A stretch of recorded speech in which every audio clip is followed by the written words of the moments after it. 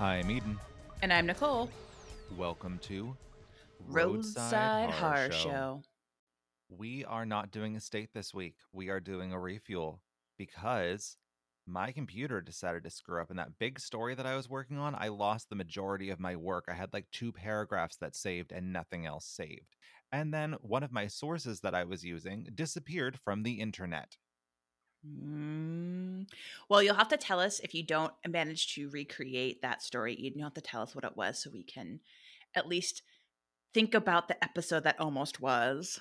Exactly, yes, because I mean it's a huge story. And it's one that pisses me off beyond belief. So I want to do it, but man, I can't believe I lost all that freaking work, and it's making me so angry. That's awful. And I feel like even in certain cases, like autosave is great, but it doesn't always catch It doesn't always everything. work. Yeah. Yeah. And that was this case because I was damn sure I saved it or auto saved it or something, but it disappeared. hmm But instead, today we have a refuel about something that Eden and I talk over quite a lot and laugh about. And it's when you watch a movie and you get to the end of the movie and then you see on the screen it'll say inspired by a true story or based on a true story. And you're like, how? How is that How? based on Yeah. a true story? How is Fargo based off of The murder of Hella Hella Crafts? Crafts. Yeah. Yeah. The wood chipper. That's literally it. The wood chipper. So it's interesting because sometimes they'll be like based on a true story. And I feel like sometimes, not always, but sometimes those movies are a little bit closer to the actual real life events. And then there's inspired by a true story. And those I think are just like crazy. Because Those are like, we have a character named Art. I knew a guy named Art. It's inspired by a true story. exactly. So we dug up a couple different films to kind of chat through with each other. I was thinking it'd be kind of fun if you tried to guess what some of my uh, movies might be based on the true story. Okay. I'm down for that. Mine, I just say it flat out, but I will definitely play this game. It could be fun. Could be fun. I don't know. Do you want me to start with one of mine, or do you want to start with one of yours? I think I went first last time we did like one of these type of Okay. deals, so I will let you go first. All right. All right. This movie was based on a real life story that took place in the 1940s in the US when priests from the Roman Catholic Church performed a series of exorcisms on an anonymous boy who went by the pseudonym Roland Doe or Robbie Mannheim. And that would be The Exorcist. Yep, 100%. I talk Um, about The Exorcist too. oh, so this was not a surprise for you at all. No. Yeah, The Exorcist is interesting because I feel like the book and the movie are similar. They're very similar. I Yeah. think they did a good job adapting the book. The book is scary as hell. The movie, shocking, I would say, more than anything else. Yeah. And the book is really scary. I have the audiobook version where the author narrates it, and he does a fantastic job. Oh. Fantastic job. And it's really freaking scary. I was listening to it at work back when I still worked in a warehouse and could do such things.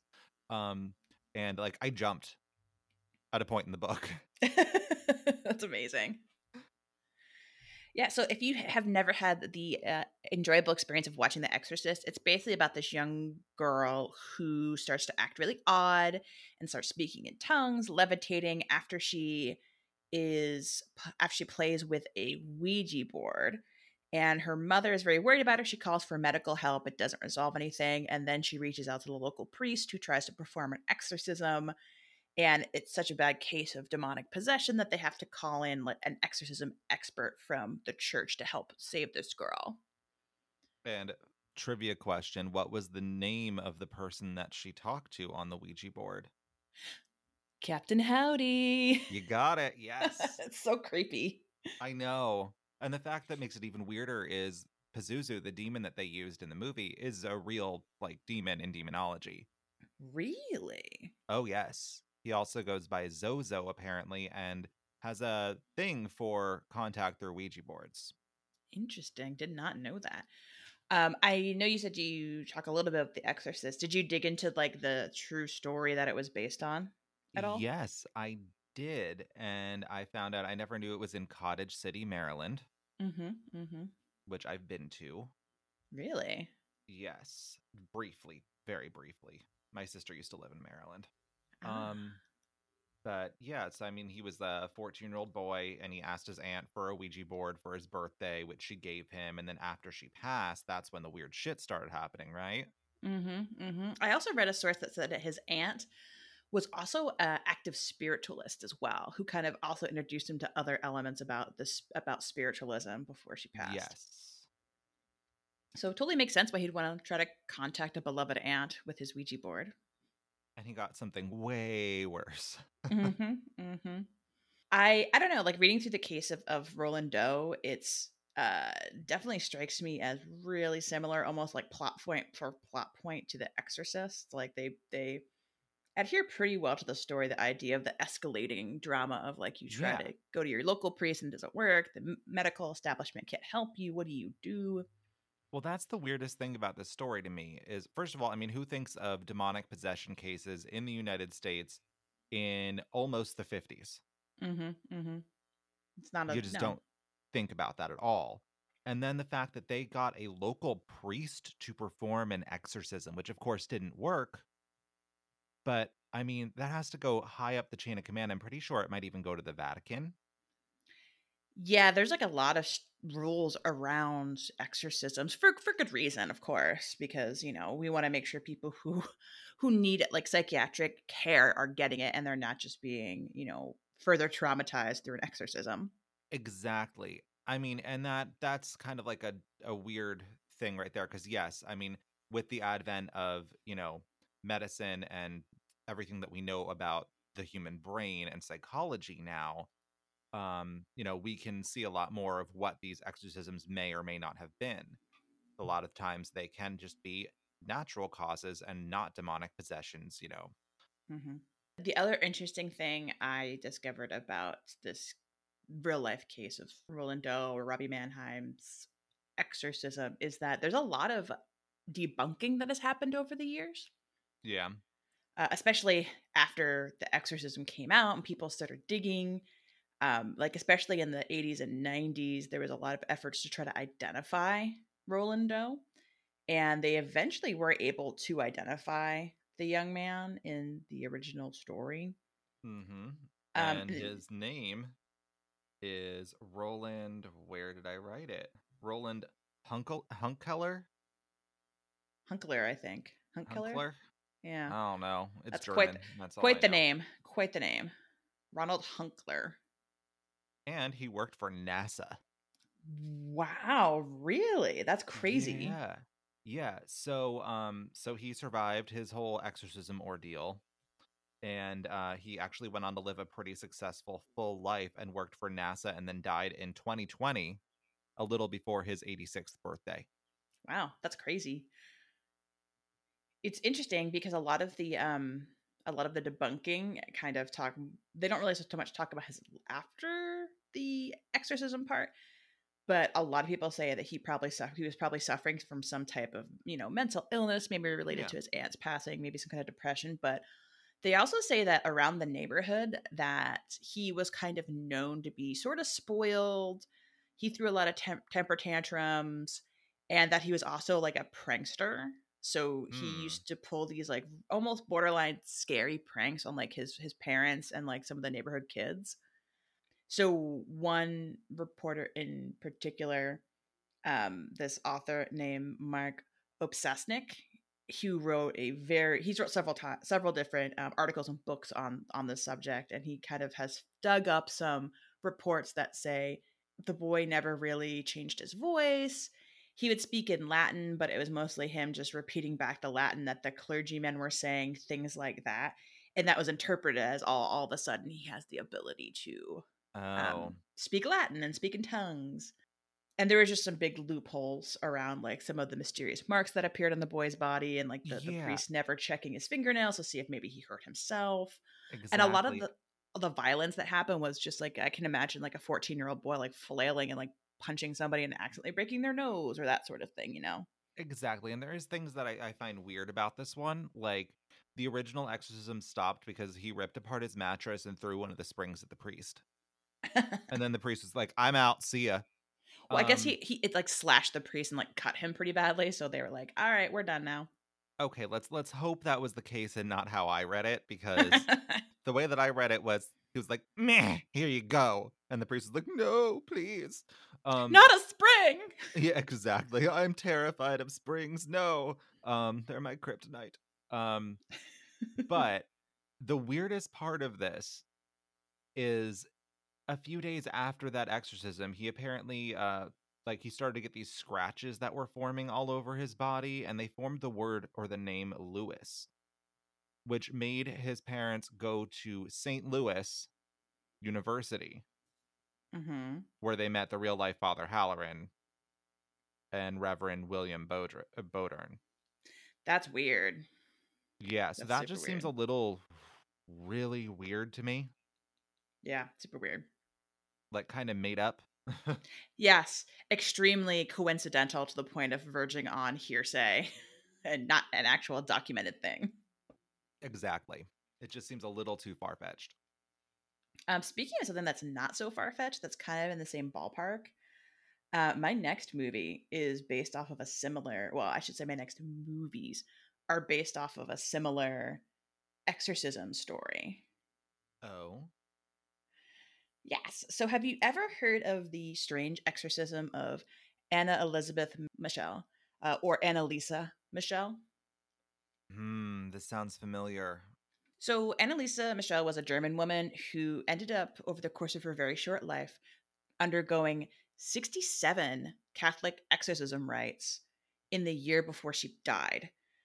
She actually ended Wow. up dying of malnutrition. I hope she had a punch card for all those. Oof, yeah, I know. So she dies of malnutrition, and basically the authorities in Germany bring her parents and the priest who were performing all these exorcisms on her I know what movie this is. up for negligent homicide. And it Yep. turns out that the reason these exorcisms started is because Annalisa had started displaying like epileptic psychosis, um, and had a history of just psychiatric treatments. She had a seizure disorder, but she was very, very religious. And by the time she was in her 20s, this started when she was about 16. By the time she was 20, she began to hear voices, couldn't tolerate religious objects. And even though she was on medication, it just her condition deteriorated and she was very suicidal, and they ended up turning to exorcism as the perhaps solution because she was pretty convinced along with her family that she was possessed by a demon, and that's what was causing all of the seizures and the hearing of voices and things like that. Yeah, I definitely know this one. It's The Exorcism of Emily Rose. I saw that movie in the theater when it came out. It is, and The Exorcism of Emily Rose is such a weird movie. It's actually one of Yeah. those horror movies that I kind of love because it's essentially a courtroom drama Yeah. with, some questioning the unbelievable. Also, who Yeah. doesn't love Laura Linney as a lawyer? I mean, It's like a frame narrative is how it works. yes. And like it starts off with a court case and then goes back to the possession and then court case and possession and court case and Mhm. possession until finally the end of the court case. And it also has the chick from White Chicks and Dexter. Yes, Jennifer Carpenter as Emily Mm-hmm. Rose. Emily Rose knows. No, just Sarah Rose knows you're a teenage girl. But the interesting thing is, so in the movie, the priest is convicted and ends up um, being released, though, for time served. In the real life case of Elisa Michelle's parents and the two Catholic priests who performed the exorcisms, they were also found guilty, and they were sentenced to 6 months in jail, which they served, as well as a fine and probation. So Huh. they align really closely. Honestly, like when I think about how close the film The Exorcism of Emily Rose aligns with the story, it's pretty darn close. I would say this is definitely like a top tier based on horror movie. Well, that's good. I'm glad that they line up. Because I do remember hearing the actual story, like the true story, Hmm. on like another podcast a long time ago. Mhm, mhm. Yeah, it's a pretty famous possession case. Also, there's a couple other, movies that have been made based off of this experience. There was one that came out, it was a German movie called Requiem, and it's very much about a woman who is suffering from epilepsy and mental illness and how she isn't treated for it. So it's not quite as like demonic. It's more about like this like horrible misstep. So it kind of takes the flip side of Emily Rose where there's nothing supernatural. It's very much like or is there, but no, it's probably not. And then the other movie, which I have not watched that came out not too long ago, is this movie called Annalise, the Exorcism Tapes. Came out in Oh, 2011. Do you remember when that movie came out? It had like a super crazy trailer. I don't know if I've seen the trailer. I know that I've seen it on like streaming services. I want to say Netflix has it right now. Probably that sounds like because I definitely watched the trailer and was like, this looks terrifying. I don't think I can watch it. It's also sometimes called Paranormal Entity 3.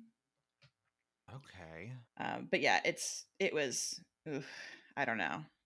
I don't know if I could handle it. This isn't that one with what's the name of Captain Hook from Once Upon a Time?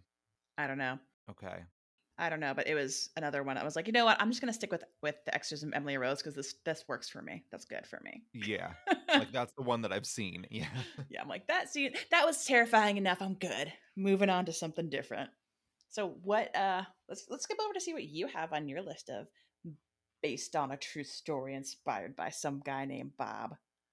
All right. Well, this one, and this is definitely more of a inspired by scenario. So like with horror and suspense and thriller movies, there are few creepier figures than that of Silence of the Lambs' Hannibal Lecter, Mm-hmm. a doctor Mm-hmm. turned cannibal serial killer in a maximum security prison who tore a man's face off to pretend to be him so he could escape prison. Well, I never knew this until I read the book, but did you know he's based on a real guy? I did. So, William Thomas Harris, or Thomas Harris as he's better known, the author of Silence of the Lambs, one of my favorite books and movies, was working as a journalist in the 1960s when he went to Nuevo Leon State Prison in Mexico to interview another criminal when he came across someone much more interesting inside the prison walls, a man named Dr. Salazar, whom he spoke with for a while about the man whom he was supposed to be interviewing, convicted killer Dykes Askew Simmons. With a name like that, no wonder he's a killer. Um, Dr. Salazar had performed surgery on Simmons after a failed escape attempt where Simmons had bribed a guard to leave his cell unlocked and then leave him a gun. But the guard double crossed him and just took his money and then shot him. Mm. And Simmons's face required repair, which left him disfigured when Dr. Salazar performed the surgery. While interviewing this Dr. Salazar, the doctor seemed to be less interested in what 23-year-old Harris wanted to ask him and more interested in asking Harris about Simmons's victims, whether or not they were attractive and other macabre questions. Hmm. It wasn't until later that Harris learned who this man really was from a guard. He was a mentally ill prisoner whose real name was Alfredo Bali Trevino, or Trevino, sorry. So Trevino was in prison for murdering his lover, Jesus Castillo Rangel, because Rangel was going to marry a woman, I guess to hide the fact that he was gay. And the two were also having money issues, which led to the murder. Anyway, Hmm. Trevino murdered him, cut him up, and put him in a small box, and then he was going to bury him in the yard. And just 2 years later, he was caught and sentenced to death. He was also suspected of killing hitchhikers, but that's never been proven. And they've called him the werewolf of, I believe it was the name of the prison. Interesting. So I did not realize that's where you were going. I feel like I've heard the Dr. Salazar story, maybe, but I didn't know more about the actual guy. I didn't realize that wasn't his real name. Um, I thought you were going the other direction with Silence of the Lambs. Oh, well, let me finish this, and you can tell me about the other direction, Okay, sounds good. because I just have a little bit more to tell you.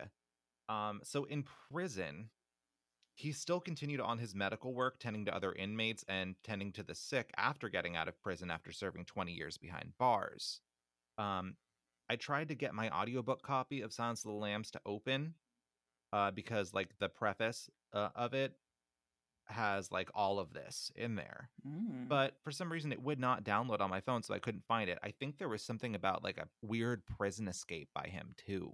interesting. Okay. But unfortunately, I couldn't find it online and I couldn't get the book to open. So, Well, I guess if you want to learn more about it, Roadsters, you could always check Silence of the Lambs out of the library and read the foreword.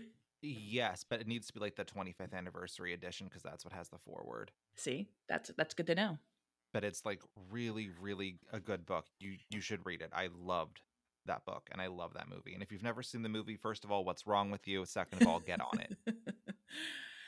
Yeah, that was one of those deal makers for me when it came to my wife. And she was like, I don't watch a lot of movies. I'm like, oh, what are some of your favorite movies? She's like, Taken and Silence of the Lambs. And I'm like, we're going to Both get good along movies. just fine. I love both of those. I know. So the direction I thought you were going to go with Silence of the Lambs was into a place I like to call the Ed Geiniverse Okay, yep. because there's so many movies that Ed Gein's crimes have inspired that he practically has his own MCU, but all based around Ed Gein's. So Did you just say his own MCU? yes, he has his own MCU. He's his own extended Ed Gein universe, his Geiniverse. Uh, Geiniverse. I like Geiniverse. Trademark TM. No one can steal it now. We've said TM. Done. So for folks who aren't super familiar with Ed Gein, he wasn't actually a serial killer per se. He only admitted to killing two women, but he was more of a body snatcher and grave robber in Wisconsin in like the 1940s and 50s. He had a pretty sad and tragic life. He grew up with an alcoholic father who ended up dying, and then his older brother passed away, and he was pretty much left alone with his extremely religious mother. Eventually, his mother passed away, and he was the sole survivor of the Gein family running a farm near Plainville, Wisconsin. And he would sometimes help out as a handyman around Plainfield. Then in 1957, one of the local owners of the hardware store, Bernice Warden, went missing, and Ed Gein was the last person to have seen her alive. When he was arrested, authorities searched his home, and it was a museum of horrificness. Essentially, inside Ed Gein's rundown farmhouse was an array of human body parts that he had Gross. amassed over the years. Yeah, if you are into macabre ass shit, read about Ed Gein because I feel Oh, like it's that'll nuts. feel that need.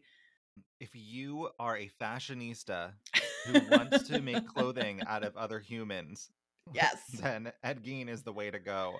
Nipple belts galore. Yes, like all kinds of crazy shit, like using skulls as A- bedposts. and ashtrays. Yeah, waste and like trash cans. Mm-hmm. He had like chair seats made of human skin.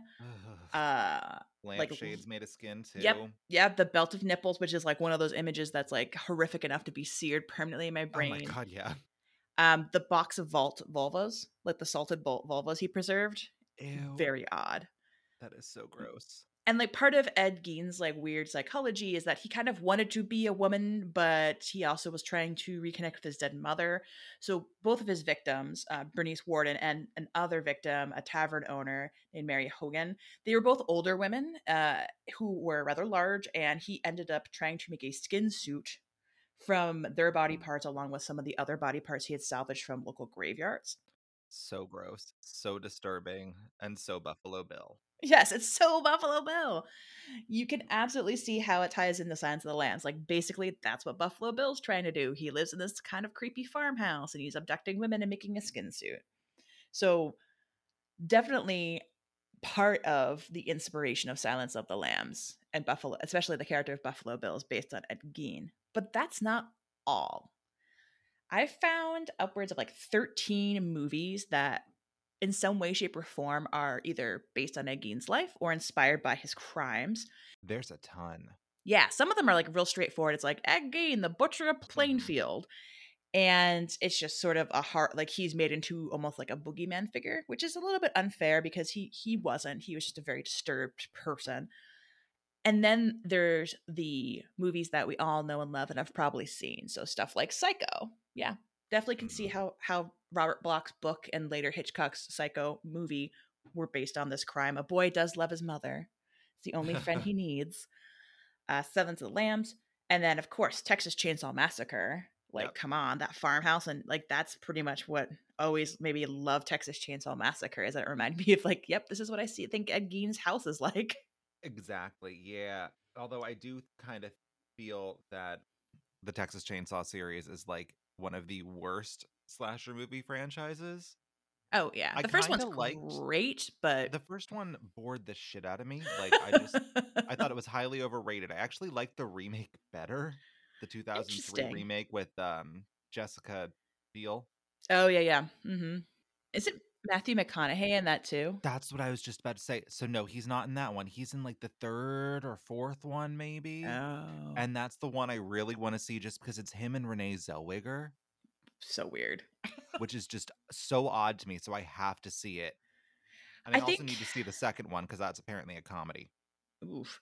I mean, I understand what you're saying. Like Texas Chainsaw Massacre is kind of slow, especially for people in the current like horror movie day and age. But Yeah. I remember when I first watched it as like a preteen, it was that right amount of like I've never seen enough movies like this before, and also Oh, like yeah. such a crazy like performance from Leatherface and like the chainsaw figure eight dance. I'm like, that's so good. That's Oh, to this yeah. day terrifying.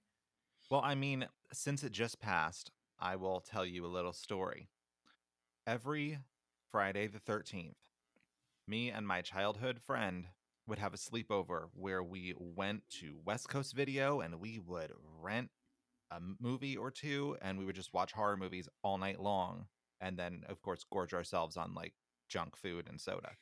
Um but yeah, like all those movies used to scare the shit out of me when I was a kid, like Texas Chainsaw Massacre and Children of the Corn and Halloween. Now I'm just like, okay, they're really That's not what scary. I remember at Yeah. all.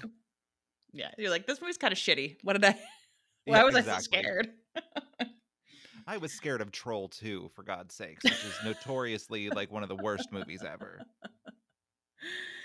Um, Speaking of movies, though, that are still pretty scary and that hold up pretty well, uh, House of a Thousand Corpses and by proxy, Devil's Reject are also based on Ed Gein. I should have figured that one. Yeah, I feel like that definitely makes sense, especially, like, Doctor Spau or Captain Spaulding's, like, house and, like, the murderous Oh family, yeah, very yeah. similar.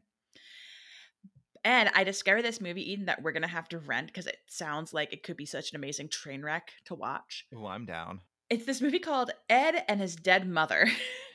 Oh, It's a say no more. horror I'm in. It's a horror comedy. It's from 1993, and it stars Steve Buscemi. Oh shit. Okay. Yeah. So Steve Buscemi plays this character named Ed Chilton who loves his mother very, very much. She owns a local hardware store and is really overbearing and overprotective. And when she dies, he sets out to bring her back from the dead. However, there's a cost. His mom comes back to the dead with a craving for human flesh. Oh my god. Oh, that sounds horrible. It's a comedy. Oh, it sounds great and terrible. We're getting it for next movie night. We need to. But yeah, I was that's my deep state dive into the Ed Geiniverse. So Wow. yeah. What else is on your list?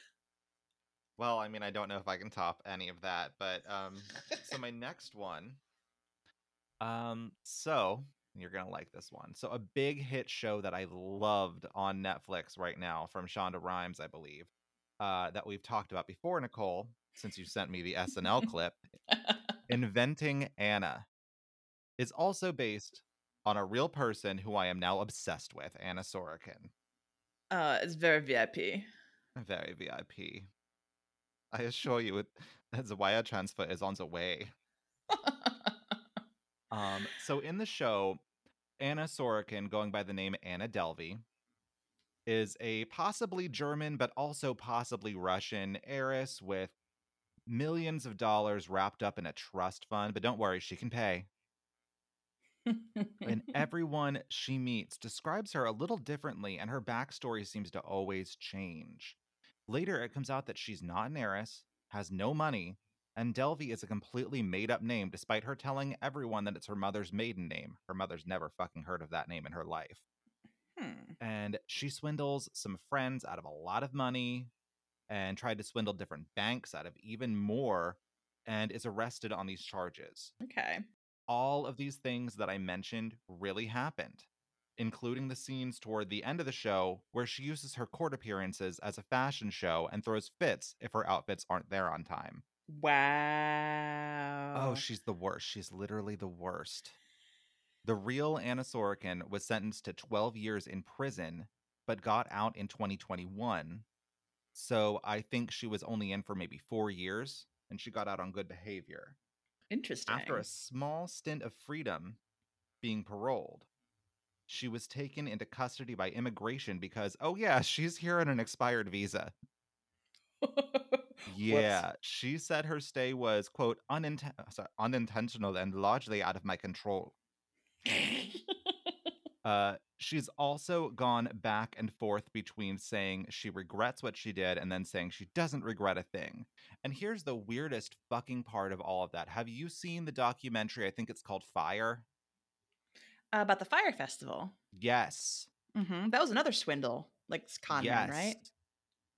They lived together for a little bit. What? Yes. The guy that made the Fire Festival, which was a music festival that never happened. This guy was said it was going to be this 5-star, very VIP thing with Ja Rule was gonna be there, and like he made these Mm-hmm. commercials with all these models on yachts, and everyone was having a great time. So there's gonna be like luxury hotels and luxury things. It was literally like disaster tents that was set Yeah. up when people got there. There Yeah. was no festival, there was nothing. Like the gourmet food was like 2 pieces of stale white Wonder Bread and like cheese, like a Kraft Yes. single. Yeah, Yes. Billy McFarland. Billy That's McFarland. I his remember name. that now. Yeah. And it's just so insane because they were roommates. That's crazy. Yeah. I don't know how long they lived together, but they did live together. Hmm. What a crazy like coincidence. Um so I have not watched all of Inventing Anna, but I am familiar with the New York Times piece that kind of acts as like the framing story, I guess, around it. Yeah.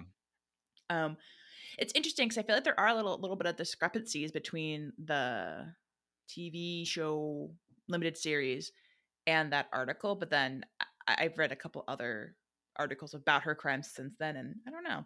I can't tell what's real and what's not real, Well, that seems to be Anna in a nutshell.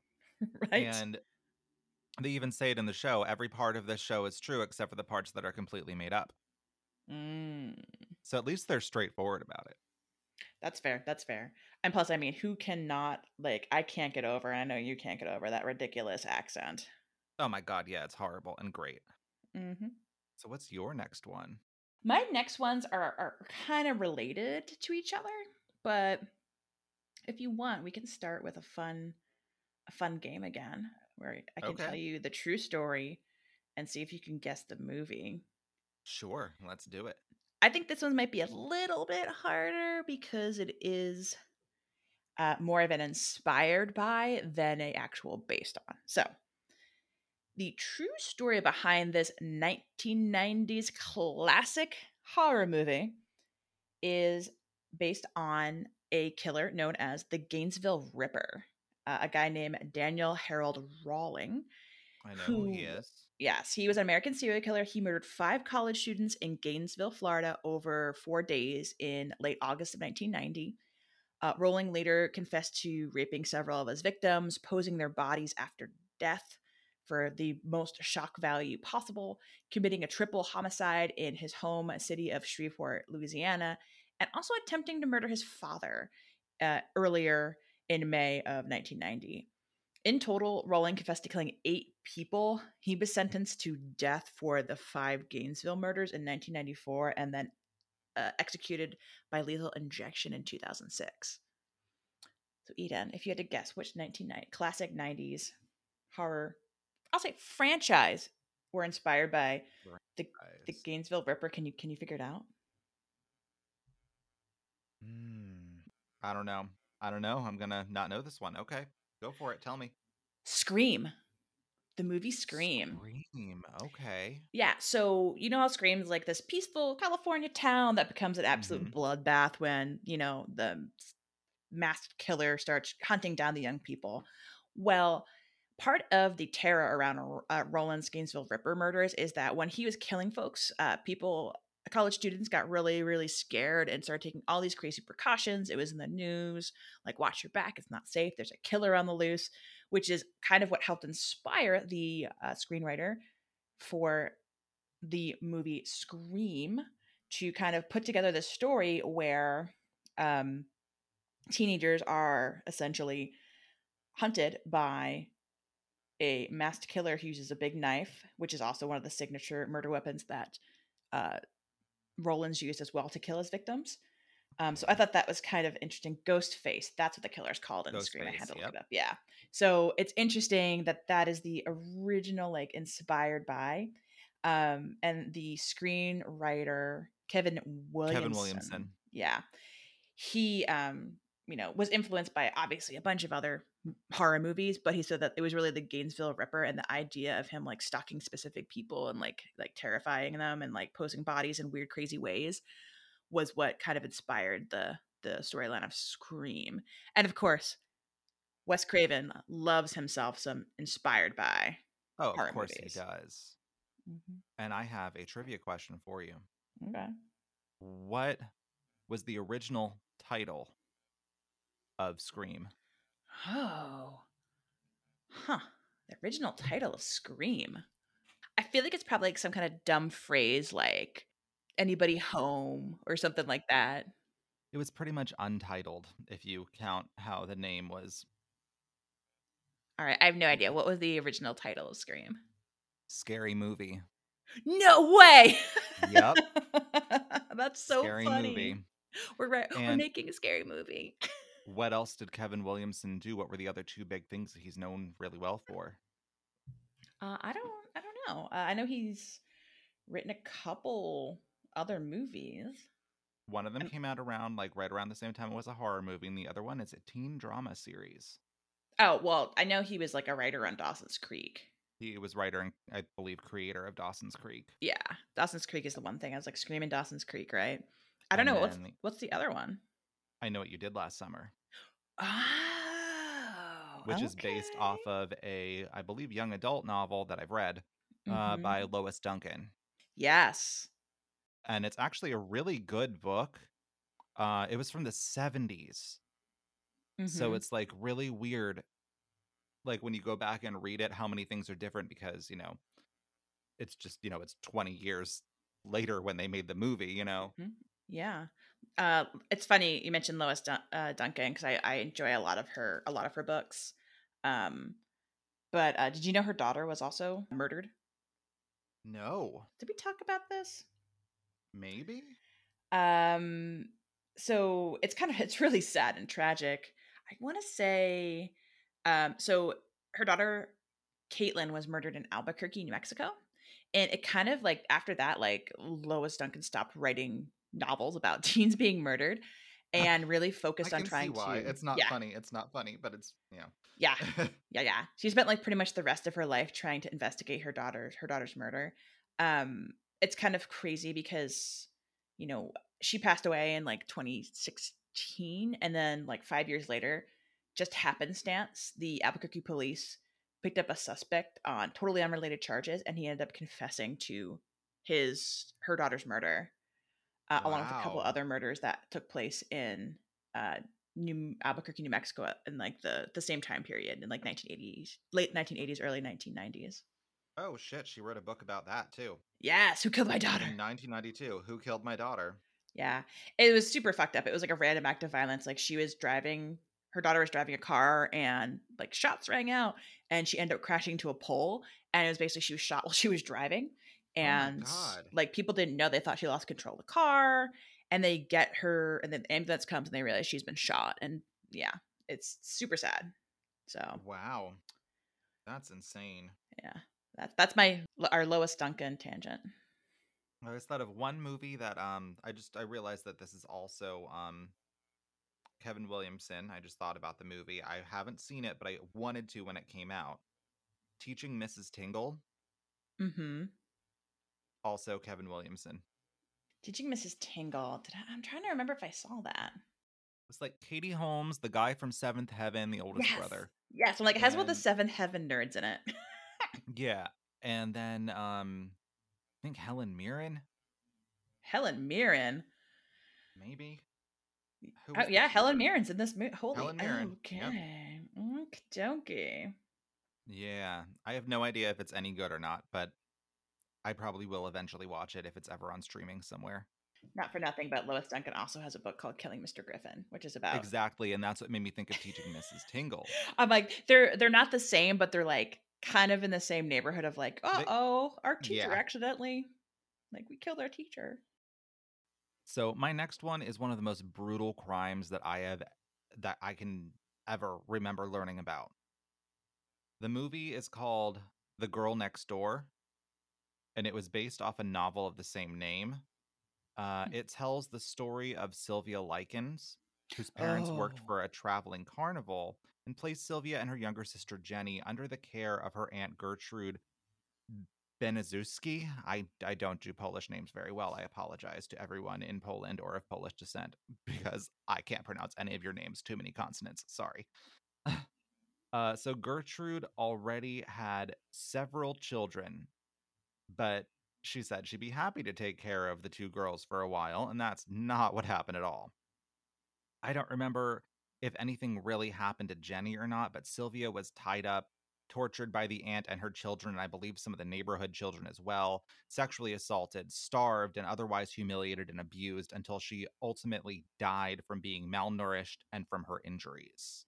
They'd put cigarettes out on her, they would rape her, they would do everything possible to this girl. And while the story of Sylvia Likens is fascinating from a psychological standpoint for me, the Girl Next Door was largely unwatchable. mm. There was nothing really to this movie outside of the torture and certainly no break in the tension. The crazy thing is, though, that Gertrude was played by Blanche Baker, aka the older sister in 16 Candles. Ooh, Yeah.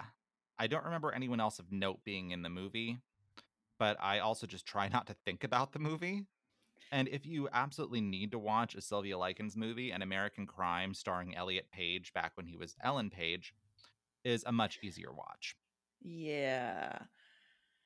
I kind of remember The Girl Next Door coming out. There's an other movie that's loosely based on Sylvia Likens' story.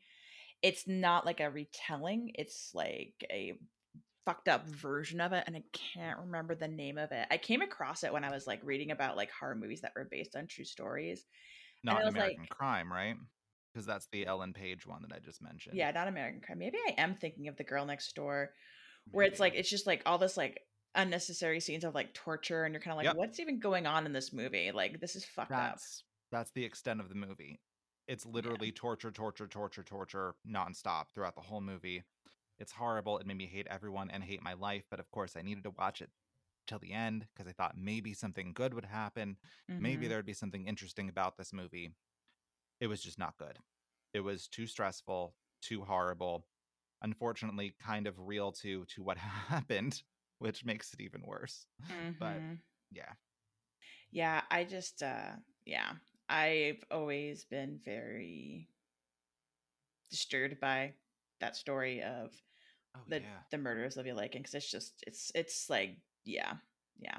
I feel It's like horrible. I can't handle. I don't have the emotional intelligence to handle that story after learning about the first time. I'm like, okay, and nope, no thanks. Yeah, no, it's horrible. So that's good to know. Good to know. And as soon as I mentioned Sylvia Likens to my mother, like she remembered like when it happened, Yeah, no, and she mm-mm. was like, "Oh, that was brutal." Yeah. Yeah, no thanks. Do you have a happier murder story for us? I mean, sort of. Anything's got to be better than Sylvia Likens. I'm sorry, anything's got to be better than that. Exactly. So There is a movie that I love very deeply. It's a Wes Craven classic, and I'm not even going to tell you about it. Make you guess this time. I'm just going to dive right in. Nightmare on Elm Street. Okay, yep. I love Nightmare on Elm Street. It's like one of the very first movies I remember watching ever. Me too. And I feel like it's one of those horror movies that should be a throwaway horror movie, but I can always watch the first Nightmare on Elm Street, and I just love it. It's like one of those great, great movies. I love the first, the third, and the fourth one. Exactly. That's all you need. That's all you need. Yeah. Occasionally, the new Nightmare is fun to watch because it's so weird and Yeah. bizarre, but And very occasionally it's good to laugh at the second one and just how weird and very gay it is. oh yeah, it's like super gay. It's so funny. Oh Like yeah, watching it as an adult, exploding I'm like, balls and yeah, oh my god. The gym teacher in like the leather and being like whipped in the shower and oh my yes. god. I'm like, what is So gay. happening? What is happening? But anyway, so classic story, right? Nightmare on Elm Street. A bunch of Midwestern teenagers are being chased and pursued in their dreams by Freddy Krueger, who's this like nightmare dream mangler who will murder them. And if they kills them in their dreams, they die in reality. And then it falls to the plucky heroine Nancy and her friends to try to figure out how they can stop Freddy before they all end up dead. Right? Pretty basic formula. Mhm. Nancy's probably one of my favorite final girls of all time. I Uh, love Nancy. But it's yeah, so funny because the movie starts off with Tina yeah, and you yeah. think that she's going to be the final girl. It did a scream on us. Yes, exactly, exactly. Because that's what everyone thought with Drew Barrymore too. Like, oh, Drew Barrymore, wow, okay, she's the star of the. Oh, she's dead. Yeah, very, very, very classic Wes. Classic Wes. Yeah. So it's interesting because according to Wes Craven himself, he was inspired by a real story to create Nightmare on Elm Street. I thought this was crazy when I first learned about it. Yes. So according to Wes Craven, I'll just read the quote because I think it's pretty succinct. So he gave this interview years ago, and he says, "quote I read an article in the LA Times about a family who escaped the killing fields in Cambodia and managed to get to the US. Things were fine, and then suddenly the young son was having very disturbing nightmares. He told his parents that he was afraid that if he slept, the thing chasing him would get him, so he tried to stay awake for days at a time. When he finally fell asleep, his parents thought the crisis was over. Then they heard screams in the middle of the night. By the time they got to him, he was dead. He died in the middle of a nightmare. Here was a youngster having a vision of a horror that everyone older was denying. That became the central line of Nightmare on Elm Street, end quote. So, Which I mean, I know this is just a inspired by one, yeah, yeah, but definitely. what a way to be inspired. I mean, Yeah. great movie and really fucked up backstory. Yes, extremely fucked up backstory. So, I was like, that's a great inspired by classic. Yeah. I was terrified as Freddy as a kid, so it did its job. But like I said, I was terrified by every fucking horror movie when I was a kid. And now nothing scares me in movies anymore. I'm like, seen it. Nope. Mm-mm. Occasionally they'll scare me in the movie theater because of the surround sound, but that's about it. Cool. What's next on your list? I have a one more for you. So for my last one, I have a movie that I feel so conflicted about because I want to like it so much more than I do. It stars Scott Speedman and Liv Tyler, both actors whom I really love. And while they do a great job and the atmosphere of this movie is tense and unsettling, I feel it just could have been better executed. But then again, I prefer a whodunit to a random killing. Mm-hmm. Mm-hmm. It's also part of the home invasion genre, which really doesn't do it for me. That's fair. Anyway, if you haven't guessed yet, it's The Strangers. Have you seen it, Nicole? Honestly, I haven't seen it, and that's mostly because of some of the feedback I heard about it from friends, and much like Okay. yours, where it's like, "Oh my god, I love," like, insert one of the leads, like, "I love Scott Speedman from Felicity," or it's like, "I love Liv Tyler," and, yeah, it didn't appeal to me. I think because I personally I'm with you. I don't particularly enjoy like home invasion movies, and I don't really enjoy hostage situation movies Mm-hmm. because it's like there's only so many ways it can end, and that exploration of psychological tension between characters isn't as compelling to me as it is for other people. But I don't have anything against it. It was one of those ones I was like, meh, I'm okay to miss this one. Exactly. Yeah. And like the only movie that I feel does the home invasion trope like really well, and they have more to it than that. And that's probably why I like it, because it's more than just a home invasion movie, is You're Next. Mm. I don't know I if I saw love that that. movie. And a lot of people are like, "Oh, I hate You're Next." Maybe they don't understand that it's horror comedy and they need to actually be like in that mindset Mhm, of mhm. some of this is going to be funny. But anyway, back to The Strangers. So the plot is about a couple who attend a friend's wedding where James, played by Speedman, proposes to Kristen, played by Tyler, and she rejects him. He has the place where they're staying laid out all romantic, and it's kind of heartbreaking to watch. Like, they do a really good job portraying that. I could feel it when watching the movie for the first time. Well, James goes out to run an errand, and Kristen is left alone, and a weird girl comes to the door asking, "Is Tamara home?" In a Is voice that just like that. is that where Hmm. the "Is Tamara home" thing comes from? Yes, it's this Okay. movie. Okay, 'cause I'm familiar with that, and I'm like, "I don't get it." Yeah, So, I mean, that it's creepy. it is Don't get me creepy. wrong, but, so Liv Tyler tells her she doesn't know who the hell that is and to go away, um, and the girl goes away. Or does she?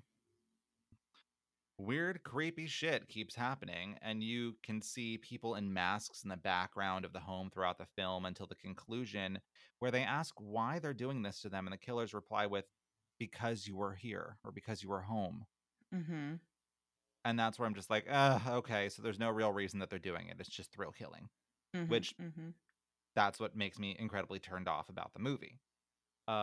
So writer director Brian Bertino says his story was inspired by um, weird series of break-ins near his childhood home and one other very famous thing. Can you guess what the other one is? I mean, if it's like a thrill killing thing, it's gotta be like Manson or something like that because it's like Correct. yeah, okay, that makes sense where it's like the creepy, like, people and they respond like, "Why are you doing this?" And it's like, "Because you were here." Ugh. Yeah. So yeah, it was inspired by the Manson family, and I can, now that I know that, I can see a little bit of it in the movie. Mhm, It's not like mhm, blatant. It's not like right in your face, but there is like subtle undertone kind of deals. mhm.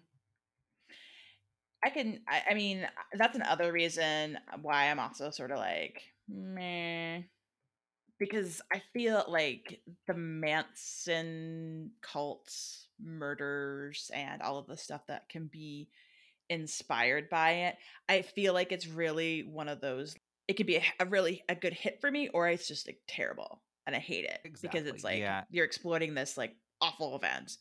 But, like, I loved, like, Once Upon a Time in Hollywood, obviously. I Hmm. mean, it's so good. There's a couple other, like, books I can think of that I read, like, The Girls by I wanna say Emma Cline, I think? I think I know that one. Yeah, that was an interesting it's not direct it's inspired by a cult that's similar to the Manson family, but and, like, it's set in California, it takes place in the '60s, so it has parts of it that are similar, but it was Yeah. interesting because it's a different exploration of it. But, yeah, oftentimes when something's like, "Oh, it's based on the Manson murders," I'm like, "Ugh, pass.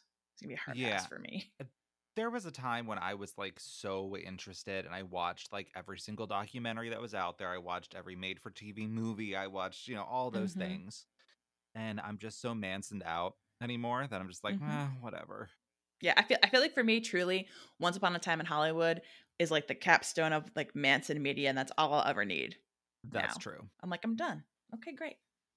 So my next one, Eden, I don't you may have seen this movie, you may not have. If you haven't seen it, I super recommend it. So I'm going back to Wes Craven, man. He loved to be inspired by real life events to make movies. So far, like we talked about at least two Wes Craven movies. And this is a third one that was directed by Wes Craven. And this one I would say is more directly based on a true story than his other movies that he directed. Okay. The movie is called The Serpent and the Rainbow. Have you ever I've seen never it? heard of it. No. Oh, okay. So The Serpent and the Rainbow, it stars Bill Pullman of Twister fame. As I know who he is, yes. wait, is he Twister? Oh, I'm confusing the Pullman and the Paxton again. Pullman and Paxton, I do it too. Who was in Spaceballs? Bill Pullman. Oh god, I'm just gonna look him up now. Who was the president in Independence Day? I never remember. There's just It's too many of them. whoever Okay, was in While so You Were Sleeping, that guy. okay, while you were sleeping in Independence Day and Casper and Spaceballs and Lake Placid, it's Bill Pullman. Okay, great. I take it back because Bill Paxton is Big Love and Twister. I think I was mistaken. So it's Bill Pullman who It's was. one of them. Just So he plays a researcher from Harvard, a guy named Dennis Allen, Dr. Dennis Allen, who is a successful researcher in South America. And he gets invited by the president of like some pharmaceutical company to go travel to Haiti and investigate the case of this man named Christoph, who supposedly died in 1978 and has somehow been returned to life. hmm. Christoph says that he was a zombie for all those years. So the pharmaceutical guy wants Dr. Allen to go to Haiti and get samples of this man's blood and see if they can find this voodoo drug that turns people into zombies, because it could be a powerful new drug to use and like as like anesthesia. This sounds So familiar now. Dr. Allen travels to Haiti and he meets the man Christoph he's treating.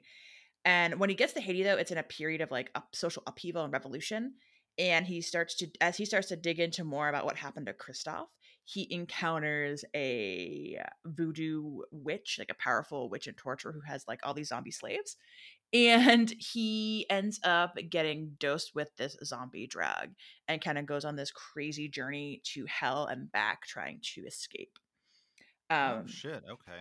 yeah, like I remember loving the movie and finding it very creepy and disturbing when I watched it. And as a kid, like I want to say it's from like, oh goodness, like the late 80s, like maybe 88, 89. Okay. So, interesting thing is that this movie was really heavily based off of a book of the same name called The Serpent and the Rainbow, a Harvard scientist's astonishing journey into the secret society of Haitian voodoo, zombies, and magic. Huh. So, this book was published as a nonfiction book by a anthropologist and ethnobotanist named Wade Davis. Wade Davis basically starts the book as a case study of a man called Claveris Narcisse, who said he was a zombie for about 2 years. And when Davis was studying him, he just kind of ascertained that this zombie like state that Narcisse was in was actually the result of like exposure to some uh, tetroditoxin, which is like a super powerful hallucinogenic that's derived Okay. from the datura plant. And also, that hallucinogenic plant also combines with some of the cultural beliefs around voodoo. And he speculates that, the zombie powder is a real thing and that it is made from like puffer fish and Yes. this hallucinogenic drug, and that combined with the influence of like a Haitian shaman can make someone think that they are a zombie and behave that way. And it's a super interesting book, and like he kind of breaks down like the chemistry behind how certain exposures to these drugs can actually change your give you things like give you a medical condition that kind of is similar to zombie zombie like behavior, like it's a lack of iodine in your body and like it causes like slurred speech and like an uneven gait. It's very interesting. But he wrote this book about it and his trip to Haiti. And it's interesting because it's like that's essentially what Wes Craven wrote the book about. And Wade Davis is kind of a crazy guy. Like he's very not crazy. He's a very interesting guy. He's written a couple different books, but I think Serpent and the Rainbow are probably the most well known, especially because the Wes Craven horror movie. But yeah, it's an interesting take on culture. So yeah. Interesting. Okay. Mhm, mhm. And yeah, there are parts of that that I sort of knew and parts of it that I didn't, and I've never seen that movie. So I'm gonna have to watch the movie now. Yeah, he has a couple books about like the similar topic about like what a voodoo zombie is, that sort of stuff. If you've ever watched like a lot of I'm gonna say like the particular type of documentary you can find on like ID Discovery about spooky shit. Um, if there's anything about zombies, usually and like hate or voodoo, Wade Davis sometimes will pop up as like a talking head expert. Okay. But yeah, I thought that was cool. I was like, Serpent and the Oh Rainbow, yeah. based on that true story. Have to give a shout out to one of my friends who reminded me about that movie yesterday, and I was like, oh yeah, that's a great movie. That's nuts. So Eden, now that we've chatted through our movies, any final thoughts on whether you are more or less inclined to see a movie if it has that fateful tagline of based on a true story? I am torn actually because sometimes I'm like, okay, well, I want to know what this true story is, so I'm Mhm. gonna watch this movie. But then at the same time, like, if they have to throw based on a true story out there, chances are that it's A, nothing like the story, and B, it's a shitty movie that they're basing all of, the marketing on that one tool. Mm. So I'm very torn when I see that. Part of me wants to see it, another part of me thinks that it's just, a cash grab. That's fair. That's fair. I feel that more often than not, when I know that something is based on a true story, I will be preoccupied throughout most of the film, wondering what parts are based on a true story. Definitely. Yeah, and it can almost ruin the movie for me sometimes. Um, I think one of the movies that is absolutely 100% ruined for me because I knew it was based on a true story is the movie Wolf Creek, like that Australian horror movie about Yeah. it's based on the crimes of this guy named Ivan Milcat, I think, or Milot. Milot. Something like Yeah. that. It came up in my research. Yeah, and he like murdered a bunch of people in like the state park, a bunch of hitchhikers in the state park in the like the 80s and 90s. And like one, Wolf Creek is a horror, like a horrifying horror movie. Like it's definitely like really brutal. And that alone was a little rough for me to like handle. But then the Yeah. fact that the whole time it's like based on a true story, I'm like, that nope, nope, nope. Like I still, that's one of those like horror movies I think about to this day, and I'm like kind of mad at myself for watching it because like I knew going into it, it would be a little too much for me. But Yeah. I think I'd rather know after I watch a movie if it was based on a true story or not, because then it's like, oh, interesting, you know? Yeah, definitely. Like that's what I like. Like when I was, reading or listening to, I should say, the Silence of the Lambs book and that, beginning part from the author came on, Hmm, I hmm. was like, "Wait, it was inspired by something real?" Like, I didn't know that watching the movie or, any other time up until I read that particular copy of the book. Hmm. And I found that really interesting. And I didn't know the Nightmare on Elm Street thing until years after the fact of me seeing it. Yeah, yeah.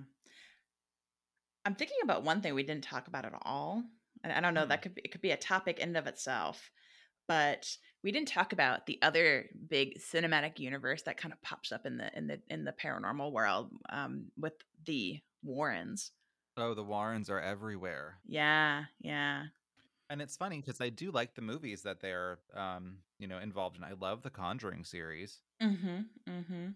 Not so crazy about that first Annabelle movie, and I haven't seen any of the other Annabelle movies, and I never saw The Nun either. The Nun's so spooky. Is it? My parents hated it, so that's why I never saw it. It has some good jump scares, I will say. But Yeah. somebody told me that the Nun movie that has the other, has Vera's younger sister in it, Thaisa. Mhm. Thaisa, that's like a flashback or like a prequel to like the Nun movie. That one, whatever one that one is, that's apparently even scarier. And I'm like, Okay. okay. I'm like, I don't know. The Nun's a like one of the creepiest things to in recent like horror film imagery that I've come across. But Oh, no, The Nun is super creepy looking, definitely. So that's, like, why I wanna see the movie, but my yeah. mom and sister were like, "Just don't waste your time." But I'll have to check it out. I'll still check it out. And, I mean, like I said, I love Vera Farmiga and I love Thaisa Farmiga, so there we go. I'll watch it because of them too. I mean, who doesn't love Patrick Wilson? Oh, Like, of course. he can be a villain, he can be the good guy, and I just love him in everything. Exactly. Um, Yeah, he's always pretty great. yeah, I feel like we could have a whole episode by itself devoted to the differences between those Conjuring movies and the real life Ed and Lorraine Warren. Like Exactly. there's so much into it. So even though we didn't get into it today, I feel like, if listeners are interested, there's some great other podcasts out there that cover it in depth. Or we So could even break it down some other time. exactly. Or we could do it ourselves some other time, digging into the crazy Warrens and their not quite love story. The way, Yeah, yeah, really, honestly. yeah, it's like I think that's what I love about the Conjuring series is that they depict it as this like amazing love story of these two people who are like out there fighting these unseen paranormal entities with just the strength of their faith in God and their love for each other to keep them safe. And I'm like, Yeah. oh, this is so sweet. And then that was not how it worked for Ed and Lorraine. Oh, not at all. I guess that is our show. Yeah, yeah. So if you guys would like to get in contact with us, you can always send us an email at roadsidehorrorshow@gmail.com. You can visit our website to catch up on any of our past episodes. It is roadsidehorrorshow.podbean.com. You can also find us on social media. We are Roadside Horror Show on Facebook and Instagram, and we are Roadside Horror on Twitter. As always, we'd like to thank E. Massey and Yox Rocks Designs for our wonderful intro and outro music and logo. Until next time, Roadsters, Creep creep on, on, creep it creeping on. on.